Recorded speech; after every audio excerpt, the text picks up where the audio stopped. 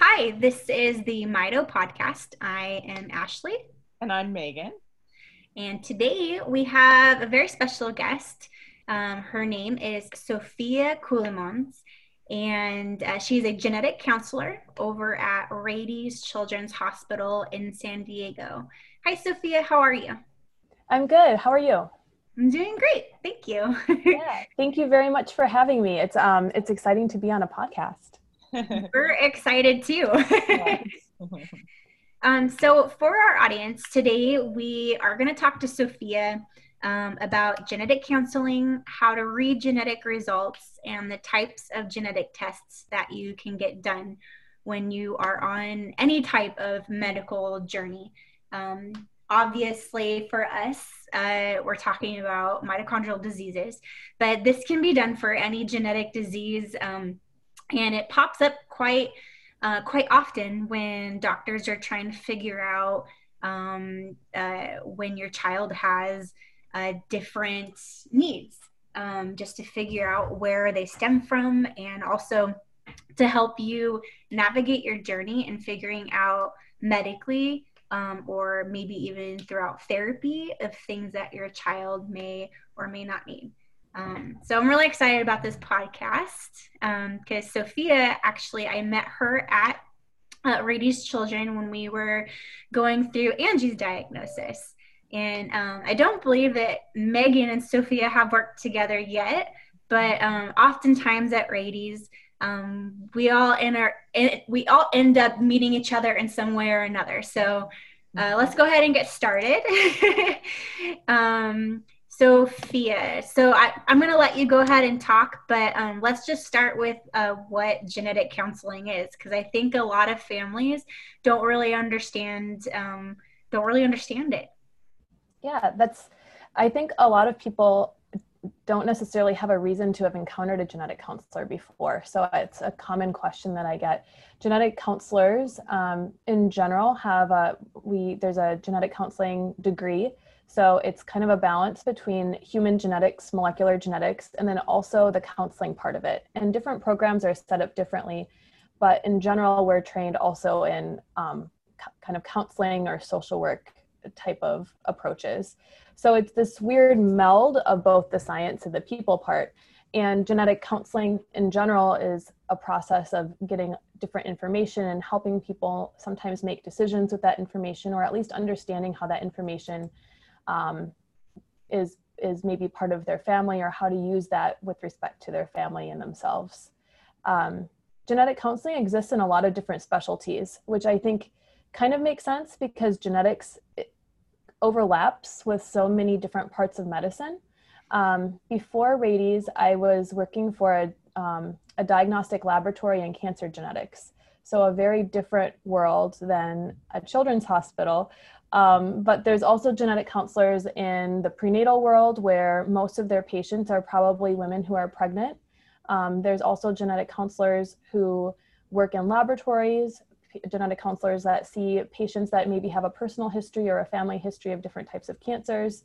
And then there's a lot of different specialty areas within all of that. So there's genetic counselors in a lot of different areas, sometimes where you might expect, and then other times places that are kind of behind the scenes. I think the first time that I saw a genetic counselor is when I found out I was pregnant with Angie. And the reason that genetic counseling brought up had nothing to do with Mito, or there was no really alarm or concern or anything at the time. It was just simply that I was pregnant, and that I was on that edge of what they say is well, without better words, saying that I was old. um, so that was when it was first introduced to me, and I was actually pretty nervous, because in my head, not knowing anything about genetic counseling, I was like, well, there's nothing wrong. Why would I need to talk to a genetic counselor? And it was actually kind of worrisome. So I did actually talk to a couple genetic counselors early on, but it really had nothing to do with what my pregnancy was. It wasn't until later, when I met you, that I saw a different side of genetics. So I'm glad that you brought that up, because you're right. It over so many different fields. Mm-hmm. And I think sometimes people have the idea that if you meet with a genetic counselor, it means that you're doing genetic testing. But usually it's more information about testing and whether or not it even makes any sense and why someone might do it or why someone might not do it.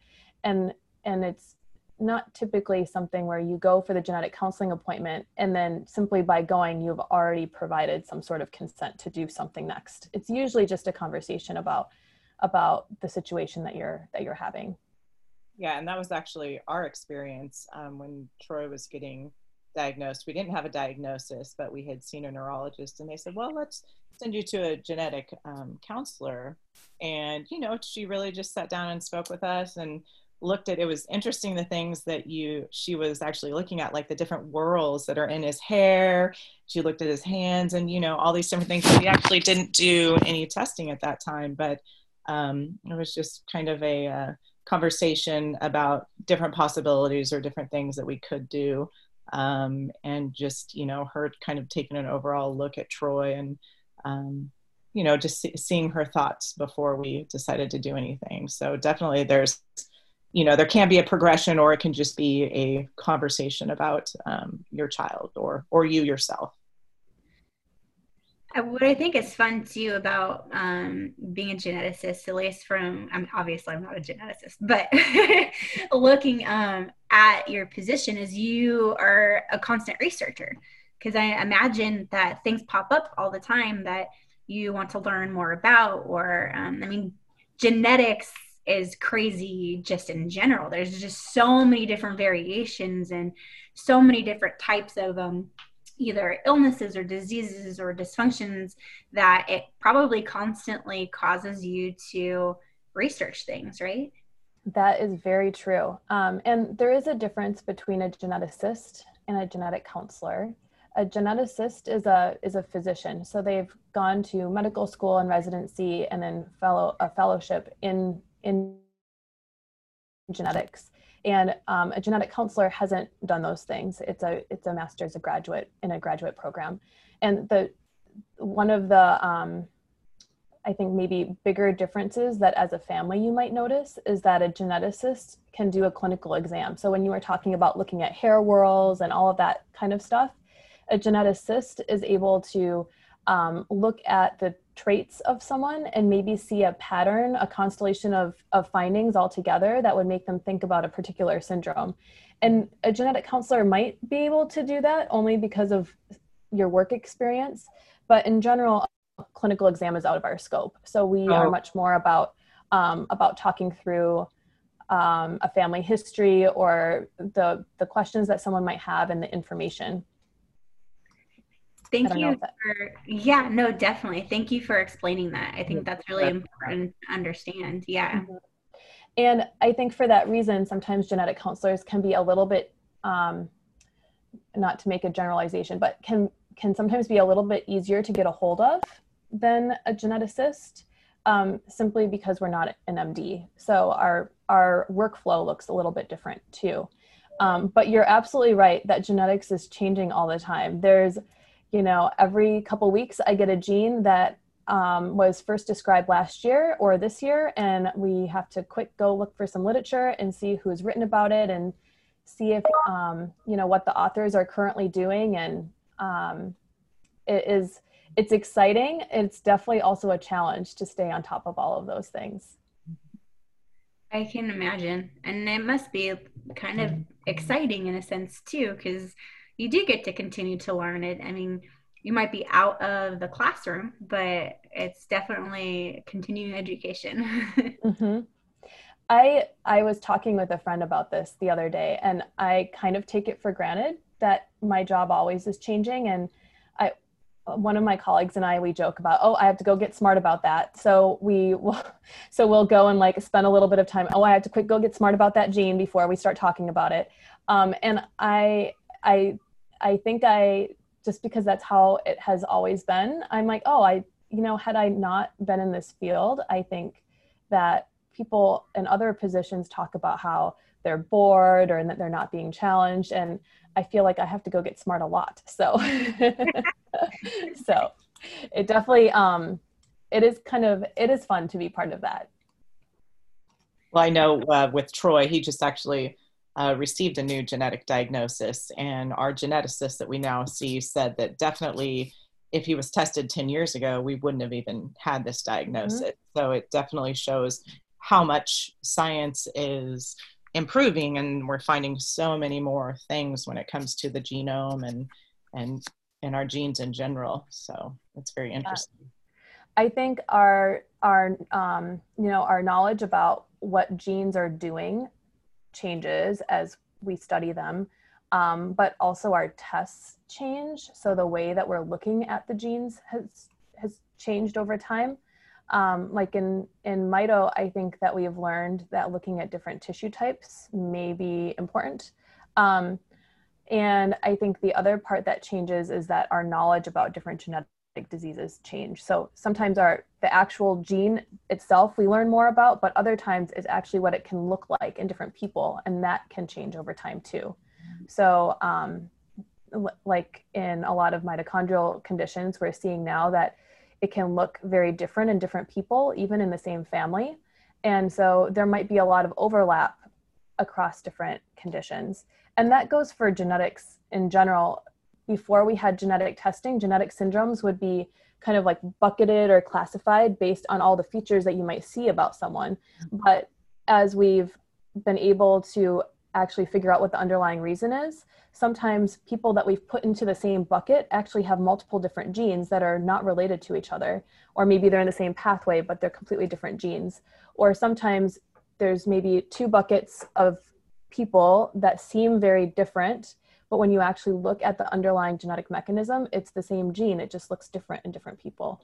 So I think that is exciting, but it also poses a pretty big challenge when we're trying to figure out a diagnosis. Yeah, and like you said with Mito, I know that we've heard the whole time since Troy's diagnosis when he was 2, is that someone can have the same deletion, same genetic information, and their disease can progress completely differently. Mm-hmm. So that makes it very difficult to make any sort of real prognosis or anything like that. So I imagine that it is very frustrating on the family side to get that type of information when people keep hedging about prognosis. But I think part of it is that it is different in different people, and providing a timeline for how someone might develop is not often helpful from just from the family perspective, but also we just don't always know. So I think that's why a lot of it ends up being so gray.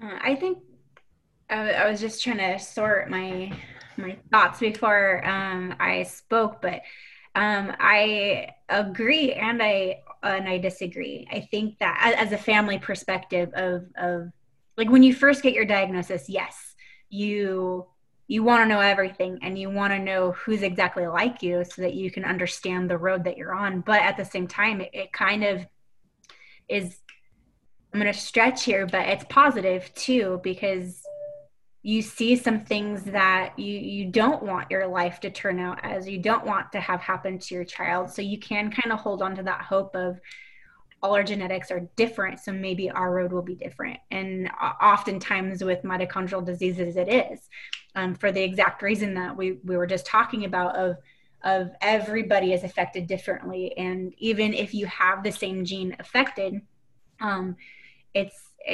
your whole body is made of different genes. And like you said, in the same family, you could have the same disease and it could look two different ways. So I think it's both. I think yes, it's frustrating that you want the answers, but sometimes when you get those answers, you don't want them anymore and you want to hold on to that hope. And that's what's so fascinating about genetics. I mean, I before having Angie, I mean, the most I thought about genetics is that I look exactly like my mom. And sometimes when I was next to my dad, you could see the similarities, but beyond that, I never really thought about actual genes.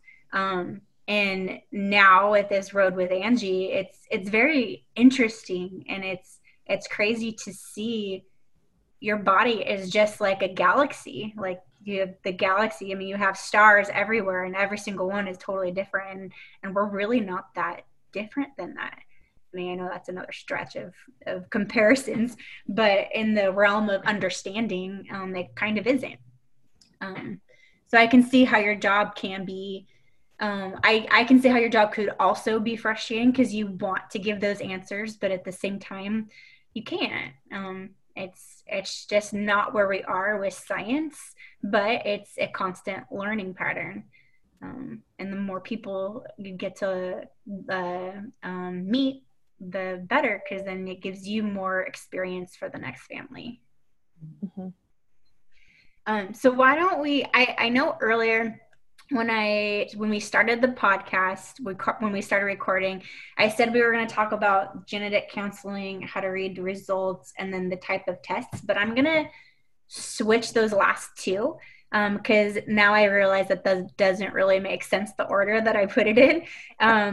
Why don't we talk about the types of genetic tests, and then we can talk about how to read genetic results. So what kind of genetic tests can people get done? So in the pediatric world, there are certain tests that are more common, and that changes in different specialties. So I think sometimes it's helpful to take a big step back, and you were talking about how our genes are, it's kind of like a little galaxy in your body, right? And we have over 20,000 genes in almost all of our cells. And so if you think about them like they are little books, little instruction manuals that code for all of the different parts of our body. And some of them are things like traits that you can identify when you're talking about how you look a lot like your mom. Maybe you can kind of see which genes that might be. Some of them are more about controlling where different tissues grow as a baby is growing, kind of an embryology. Sometimes some of those genes are controlling different chemicals that are important in different pathways. And the way that we do testing reflects some of that. So for example, of those 20,000 genes or so, many of them come in pairs. We get one from mom and one from dad. And there are some tests that can look to see if you really have two copies of large sections of your genetic material, or if maybe there's a piece that's missing that includes a couple genes, or a piece that's extra, a duplication that maybe would explain what's happening in someone. And in pediatrics, that's probably the first test. We call it a microarray, but it's basically taking the genetic material and chopping it up into tiny pieces and then looking to see if there really are two copies of everything. That type of test is used a little bit more when someone might have multiple different medical issues that seem unrelated to each other. And sometimes a geneticist exam can help us think about doing a microarray. Other types of tests are more specific about the genes, where they actually go through a gene letter by letter, like a spell check, and then also look for pieces like a sentence that's missing or a sentence that's extra. It's closer, it's looking at it closer than maybe a microarray might. And those types of tests sometimes come in panels. Sometimes you might look at 5 genes or 20 genes or a couple hundred genes all at the same time. So for example, sometimes there might be a panel that's about microcephaly. So it's all about genes that are somehow related to maybe why someone might have a smaller head. Or there might be an epilepsy panel where all the genes are somehow related to seizures, but some of the genes are also related to other medical issues, and some of them really are just seizures. So you can kind of like lump them all together. And then for Mito, it is a little more complicated, as you know. So if you do testing of the blood, you're only looking at those types of cells. And for mitochondrial functions and for our mitochondria is where the food we eat and the air we breathe is turned into energy that we can use. And so that includes lots of different genes.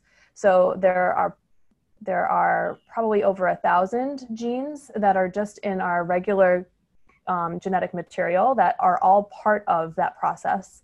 And then there's the actual genes in the mitochondria, the mitochondrial genes. And there's just 37 of them there, but all of those are important in that process. And so doing testing for something like that is a little bit different. Sometimes we still start with the blood. Sometimes we can do testing of the saliva, or someone might have a muscle biopsy where a piece of the muscle is looked at, and they're looking for the mitochondrial DNA, but they're also looking to see how the muscle actually looks like underneath the microscope, because there can be clues that might give someone an idea about what to think. And then sometimes people can also look at the urine, looking also for mitochondrial DNA. It's so fascinating. Like, just hearing you talk and just thinking about like what we've done. No, every time I hear about the tests, it's just fascinating to me. Mm-hmm.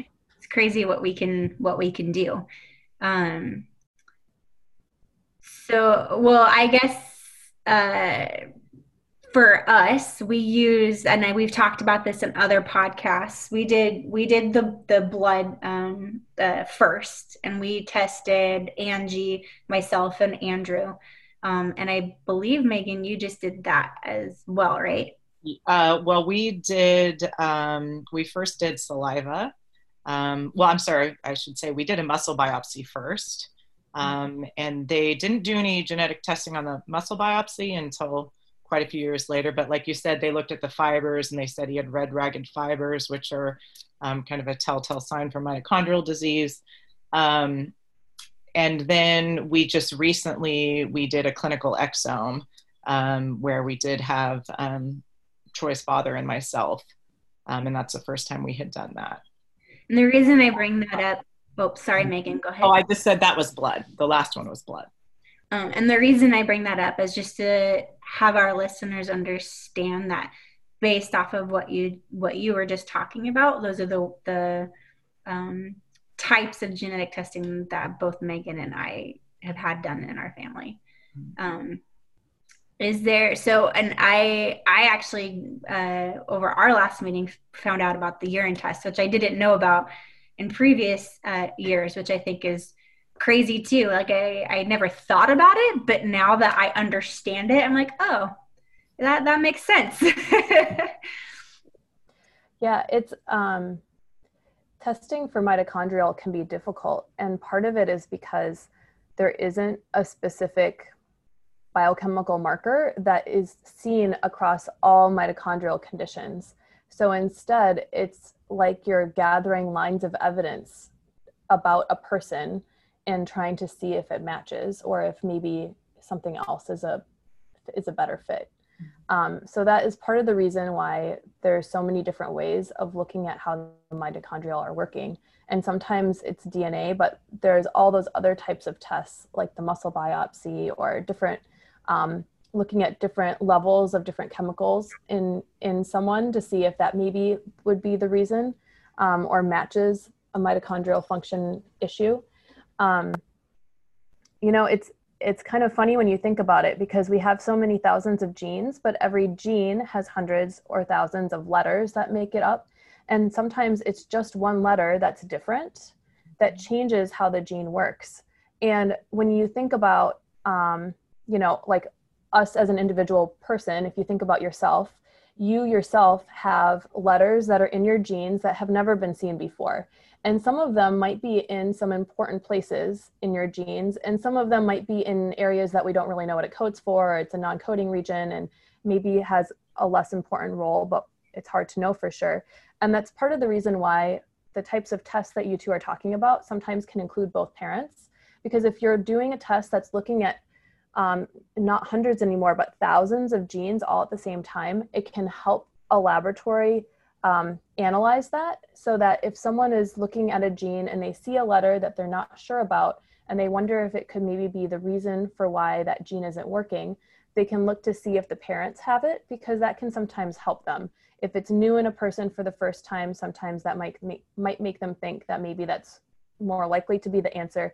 If it's maybe also seen in mom or also seen in dad and they don't seem to have those health issues, sometimes it might be more likely that it's just a family variant of normal. That's maybe it's a difference in how you might spell something. It's like the word gray or the word gray, where it's Gray or Grey, and you see it and you're not confused about what it means. And so there's probably a lot of spellings in our genes that are like that. It's just hard to know right away when we haven't seen it before. That actually brings up a good point that I think would be great if we could cover it.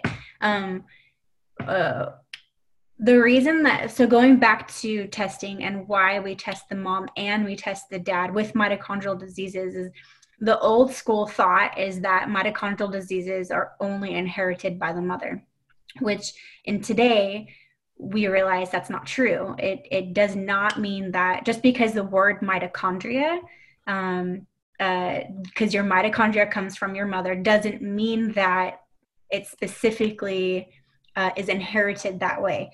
And that kind of brings us to mitochondrial DNA and nuclear DNA and why it is important to test the father. Mm-hmm. Like we were talking about, the processes, all the functions in mitochondria are very complicated, and it takes more than just the 37 genes that are in the mitochondria to do all of that.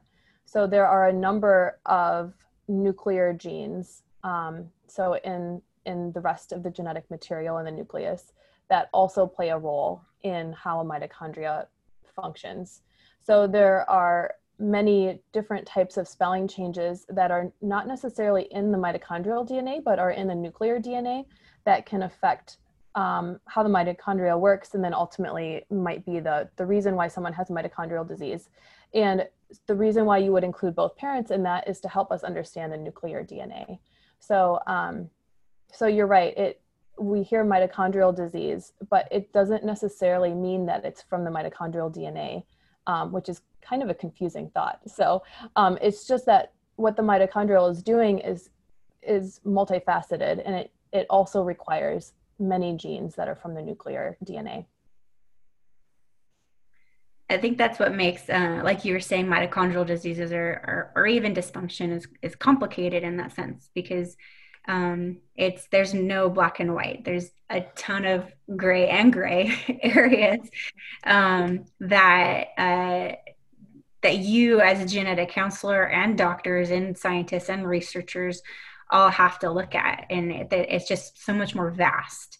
And it also leads into why every child is so completely different. It's just a very complex area. I mean, it's, again, going back to that word, it's just fascinating on how in depth it can get. Yeah, it requires a team of people every time, and often it's a team of people that aren't necessarily even in that city. Like, for example, Dr. Haas has a whole international group of people that he sometimes talks to when there's cases that he's not sure about, or he's maybe teaching about cases, and that it's a whole team of people that are involved with each family. Exactly. And I feel, at least I can't speak for everyone. I'm going to obviously just speak for myself, but that is, it's kind of uplifting to know that, like your example with Dr. Haas, knowing that he is in communication with other doctors and other researchers, and they're constantly speaking with each other on new cases. It helps a lot. It helps to feel that you do have that team, because this road you oftentimes feel very alone. And we're really lucky because Megan and I, because we're in San Diego, and we do have this amazing team at Rady's, which obviously includes you. And it definitely helped Andrew and I get through our journey and navigating and knowing that we had someone to talk to. And I know that's not the case for everybody going down this road. And I'm very thankful that we are here and that we do have this team. Because like when Angie was in the hospital, it was really nice, obviously, to know that Dr. Haas was with us and that he was on the phone every day with different people discussing it and trying to get the best knowledge that he can. And I think that that's important for any family with mitochondrial disease, just knowing that they have that strong team behind them and that they're not alone. And I think I completely agree, because for us, Troy sees Dr. Wigby, and we just saw her for the first time probably about a month ago with Troy's new genetic test, and he has a completely different diagnosis now. And just to know how important it is that you do see a geneticist, because that can really help you on your pathway. Granted, Troy was diagnosed with Soto syndrome type 2, Malin's disease. So there's not necessarily a different treatment, but just understanding that there's, those different genes that are now in play, and, looking at some of the possible things that might happen to his body and his functions in the future. And then there were so many other different genes that Dr. Wigby looked at and said, okay, I'm going to have to do research on these genes and see, so we can, kind of be ahead of the game if Troy starts having symptoms of different things. So it's just, a geneticist is such a huge, important part of the team when it comes to your diagnosis and treating your child and making sure that they have, the best possible care that they can. So a team is so important. I want to add to, not just geneticists, but genetic counselors. Well, yes, of course. But that Megan is a really great example of having testing done 10 years ago and then testing done again now. And obviously I'm not in your shoes, Megan, but as an outsider looking in, and what I would suggest to families that reach out to me now is that if you did get genetic testing done even 5 years ago, and you're confused or you don't understand the results, I would suggest to do it again, because even 5 years ago, there was different testing. Especially if it's 10 years ago, I think it is good to try and test again. Not necessarily if you know for sure what your diagnosis is, but if there was ever a gray area, to redo it, because it doesn't mean that the genetic counselor or geneticist or your doctor that was wrong. It just means that our research is different now. What we have available for you guys to be able to work with is different, and you've made new discoveries that help you to be able to diagnose or to explain a diagnosis. So if there's anyone that is listening right now that had testing done before and you're still just not 100% sure, go ahead and do it again, and make sure that you do get your team like we're talking about. Not everybody has that available to them, but it is important for you to feel confident and comfortable with the people that you're working with. And Megan and I both have had great experiences here in San Diego, and I'm lucky because we are talking to Sophia, and she was on our team, and that really made Andrew and I feel so much more comfortable knowing that you had our back, basically, knowing that you were invested in Angie's diagnosis and learning about her, because she is an individual, and we wouldn't have done our testing differently because we did get an actual diagnosis. But if we hadn't, I would definitely test her again. And sorry to continue to ramble, but we did do further genetic testing on myself to understand, because Angie's diagnosis was inherited from me. We wanted to better understand my health history. And I think that is important too, once you have a child that is diagnosed with a mitochondrial disease, to understand your own DNA better, to see what your own future holds. Whew, sorry about that. And Troy was in a complete gray area, which is one of the reasons we did testing again. He doesn't have necessarily any markers for a mitochondrial disease. It's just mainly how he presents that, and his muscle biopsy, that he's been diagnosed with Lee-like syndrome.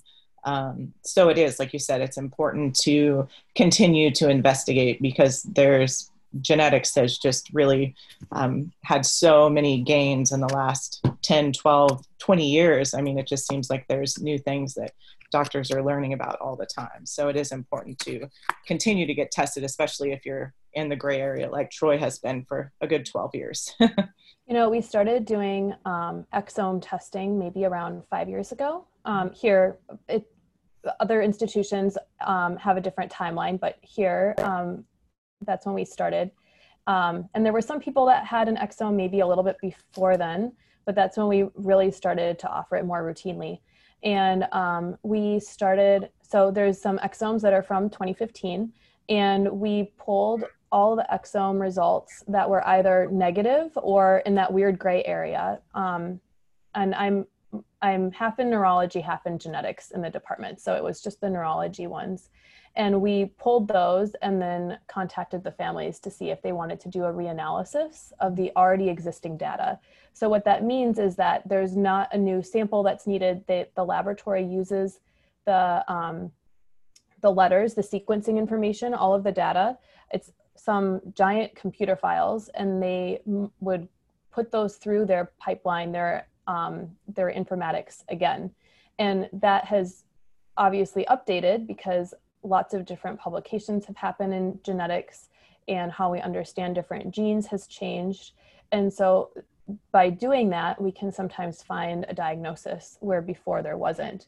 And sometimes some of the indeterminate, some of the variants of uncertain significance, or the gray results that maybe happened first, maybe they weren't even upgraded, maybe they were downgraded into more likely to be a family variant of normal. So sometimes there can be changes like that also. And there definitely have been families where, you know, they did the workup at the appropriate workup maybe 10 years ago.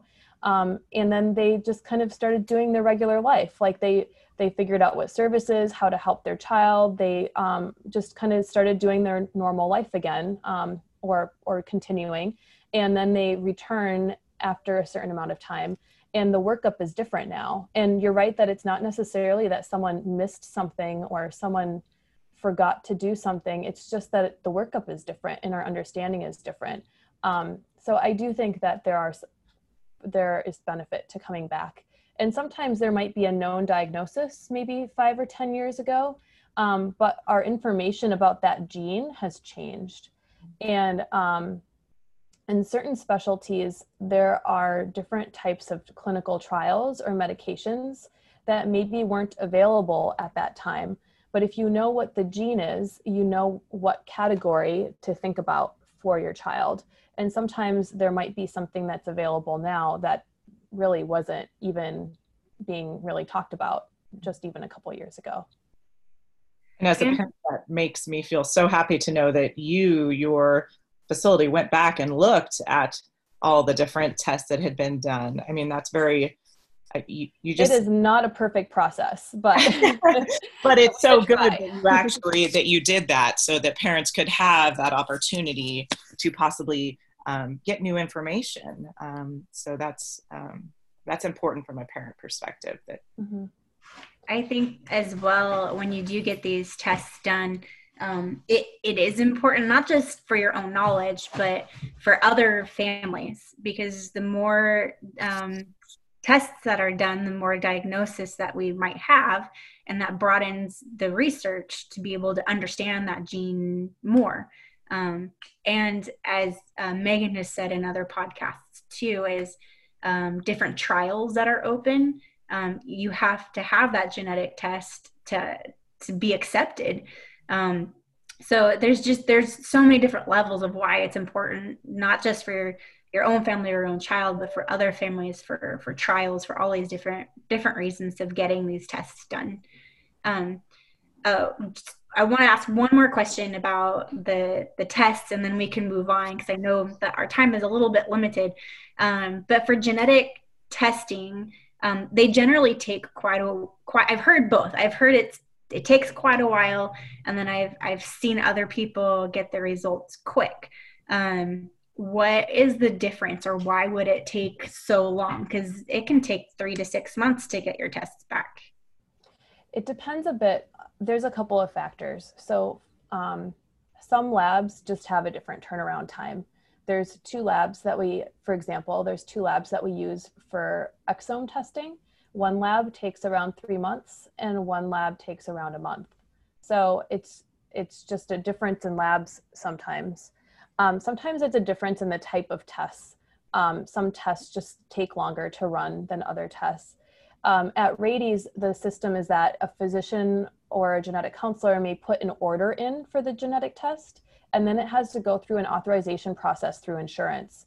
And that time, the lab hasn't received any sample, the test hasn't started, but there is this process from the time that it's ordered to when you get the result. And so when you talk about turnaround time, there is a lot of variation just from a particular lab or the type of result that's being done. But sometimes that process actually includes parts of there that have nothing to do with the lab itself. It's just a big bureaucracy system that has to work itself through first. And another reason why I want to bring that up is also to go on, if a family is getting these tests done, to think about that, to understand that there are exterior things that are kind of working in on the process, and it's not necessarily the doctor or the geneticist or the genetic counselor's fault for why it's not coming in fast. It sucks, like you want your answers right away, but it just doesn't always work that way. And it's hard to be patient, but sometimes you just have to be, because there's other things working into it. Mm-hmm. Yeah. I think we all wish that we had results faster. Yeah. So why don't we go ahead and lead that into how to read genetic results? Sure. So different results look differently. In general, when I look at a result, it sounds kind of silly, but I look at the result and just confirm the name. Especially in mitochondrial, you get parent results sometimes. And it can be, if you think that you're looking at the patient's result, the child's result, and then you're looking at it and you're confused, almost always it's because I just didn't read the name. So you start with the name, and it's helpful to know what has been ordered and looking at that. In general, a result will have kind of the name of a gene, which is usually just some numbers and letters. They're not very clever. So there's usually a gene name, and that's kind of like the title of a book. So it lets us know which book it is that the lab is telling us about. And it means that they took their reference of the book and looked letter by letter and maybe found a spelling change there. And sometimes spelling changes might be a piece that's missing or a piece that's extra, a deletion or a duplication. And it would say that next to the gene. Sometimes it's some letters or a letter that is changed, there's like a substitution that has happened, one letter switched out for another letter. Sometimes there are just a couple letters that were deleted and maybe some other ones that are inserted. There can be different ways that the letters are different. And so the next part after the gene will usually sort of say something trying to describe that. It usually starts with the letter C and then a dot, a period, to kind of tell us about that region. And then it'll have some numbers that will tell us exactly where in the book there's a spelling change.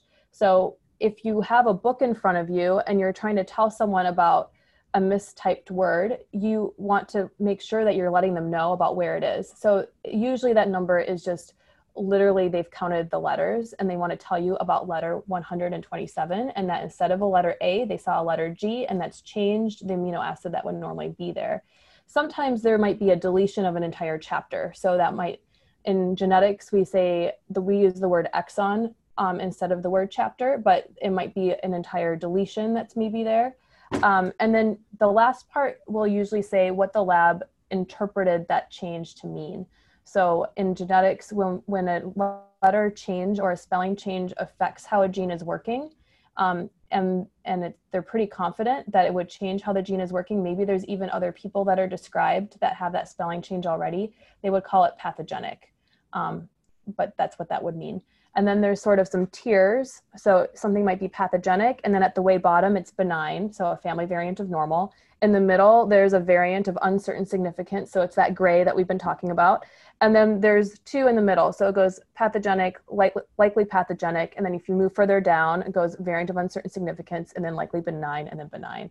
And that's kind of how you can read those results. Sometimes it involves talking to people more on the research side or the laboratory side to understand why something was interpreted the way it was interpreted. And then sometimes someone might want to do additional testing to see if they can try to tease that out a little bit more. And I know when we received Troy's genetic test, the results, for someone who, I mean, I understand genetics. I have a degree in biology, but I'm by no means a genetic counselor or a geneticist. So, we understood to a point, but it's definitely something that you want to speak to a genetic counselor or a geneticist about. It's really difficult to decipher all that information, understand what it means. And I have to say that I have to, give you an amazing compliment, because Ashley spoke so highly of you and how the conversations that you had with she and Andrew and how you just made them feel just very important, and that you understood and that you were researching, and you were going to find out as much information as you could for them. And that's so important, because on our medical journey with a child, we don't always run into those situations where you really feel like someone is connected with you and they're really working towards helping you figure out your diagnosis for your child. So you must be extremely amazing. But you definitely, with those results, it's important to speak to a genetic counselor or geneticist. I know we immediately went on the internet and we're looking up the gene and the number, and it can lead you down a very crazy road. Mm-hmm. So it's very important to speak to someone like you when you do get those results.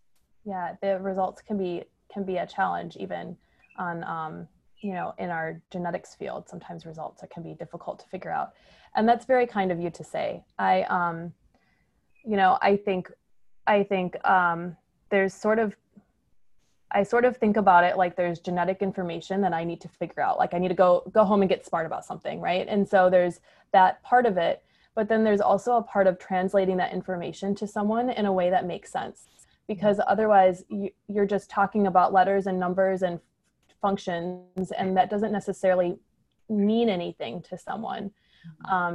And so I tried to translate it into a way that at least will make somewhat sense. And maybe I'm just relaying why I'm confused about something, right? Because sometimes that's how it is too.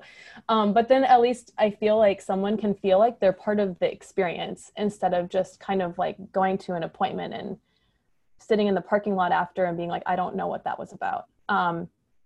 So I hope that comes through in the people that I meet with, but I also know that it is scary when something like that is happening to your child. And I can't imagine the types of feelings that people have when they are trying to figure out what's going on and they're talking to essentially strangers, right? I mean, you hopefully trust that they mean well, but you don't know who they are, and you're trying to figure out what's going on.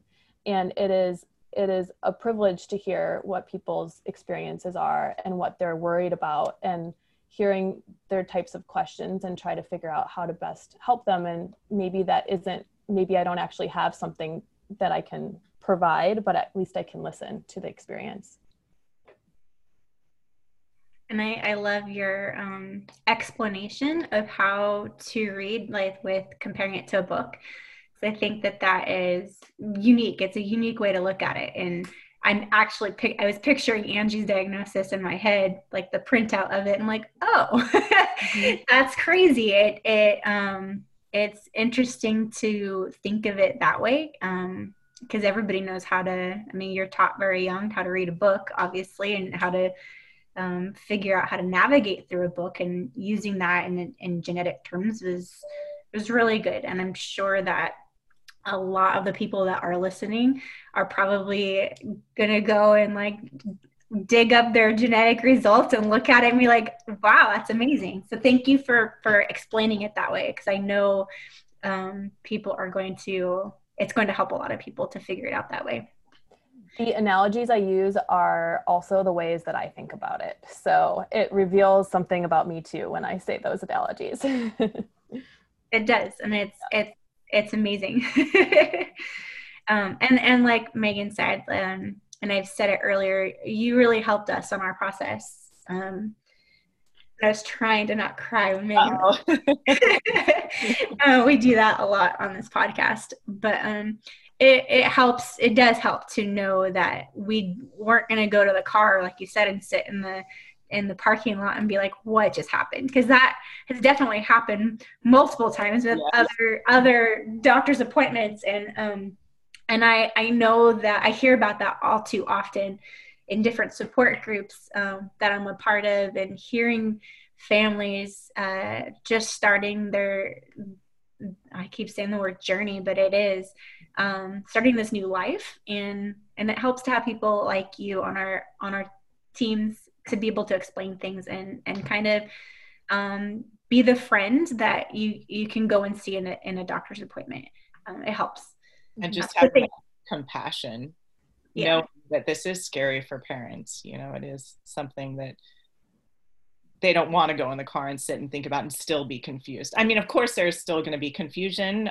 You know, that's no one's fault. This is, you know, especially with complex diseases. I know Dr. Wigby was like, well, Troy is very complex medically. And it's like, well, of course he is. And I don't expect her, you know, or you to have all the answers. But when you do have compassion and you explain to the best of your knowledge, and it's just, it really takes a weight off of parents, and it's really important. So is there anything that we haven't covered, or anything that you wanted to talk about, or that I like skipped over that you maybe wanted to say? No, I think we covered what I was thinking about. Yeah, it's always kind of, I don't know if fun is the right word, but it's always, I don't know, I think it's fun to kind of talk through genetics with people and just have a conversation about it, because there, you know, it is kind of crazy when you think about it. There's just so many different thousands of genes, and who we are isn't all gene based, right? People are very complicated, and trying to sort through that is difficult. And then of course we have all of our experiences that shape all of that too. So, you know, I learn a lot about myself and how the world works, right, through working with other people and other families. So I'm glad to have been here or be on the podcast. Thank you for having me. Yes, thank you so much. We appreciate. Yes, thank you. So if anyone that is listening has any questions, or if you have any topics that you would like for us to cover in future podcasts, please send us an email. It's mitopodcast@gmail.com. You can also find us on Facebook. You can find us on Instagram, and leave us some comments and talk to us about how you liked our podcasts. You can tell I didn't add the didn't like into our podcast. Just kidding. If there is something that you would like to see different, or if you want us to cover, please let us know. We're open ears. I'm Ashley, and I'm Megan, and we will talk to you next time. Thank you for